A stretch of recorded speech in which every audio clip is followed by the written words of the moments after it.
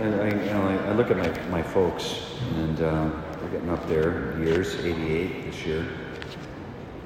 So they're at that stage now, where they get sick a lot, getting weaker, more frail, more dependent.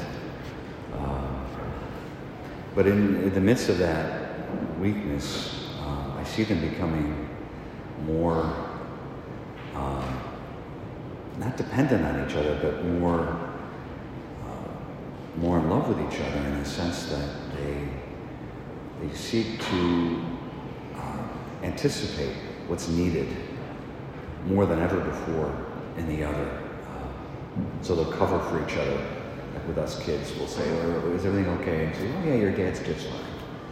And he might be sick, but they want to take care of each other. Or when one's weaker, the other one tries to step up and do things. Or when one forgets something, the other one tries to remind them. That kind of thing. And it's a beautiful sign of love, because what they seek to do, maybe without even knowing it, is to do the good for them, to watch out for them, to take care of them, even when they might even be sick. Not to think of themselves, but to, right, how do I take care of this person that I got married to 67 years ago? 67 years ago, right here, they stood, got married in this church, and said yes to something they had no idea what they were saying yes to. And when they got married, to get that sacrament, the sacrament is needed to do what marriage is supposed to do, which is what? To will the good of the other, to get that person to heaven and to raise up a family to heaven. In other words, to love, not just by our natural lives, but the way Jesus does. How does Jesus love? He loves like that. That's love.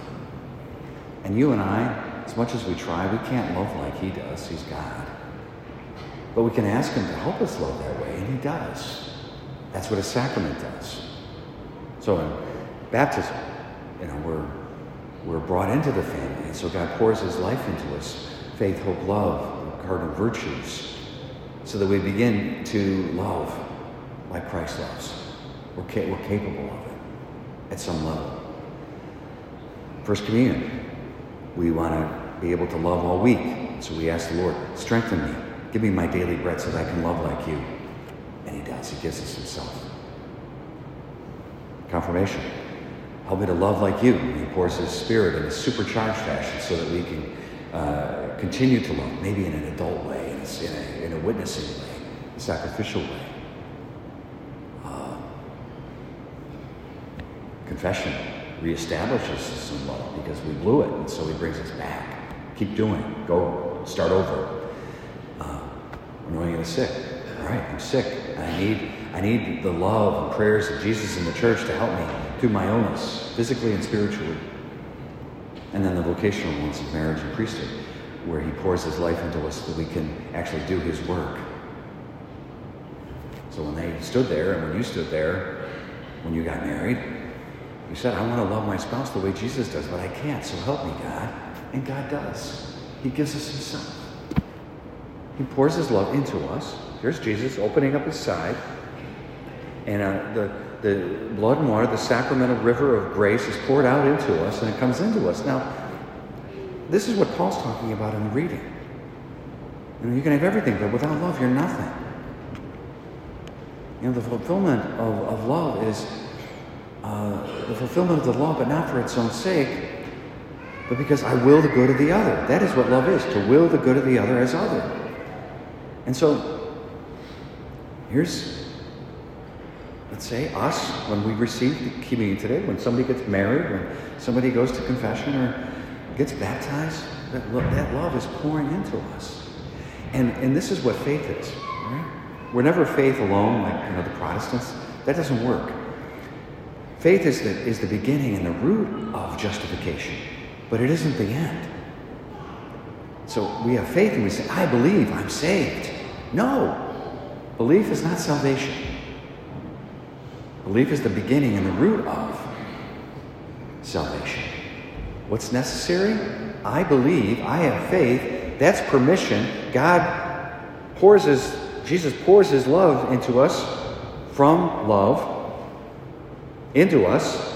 We say yes through faith. I believe comes into us. And then it begins to change us. That action of grace. But what is necessary is not us to say, hey, I believe, I'm saved. No, you believe. Now allow that action of grace to change you into Christ. What does that require? Work.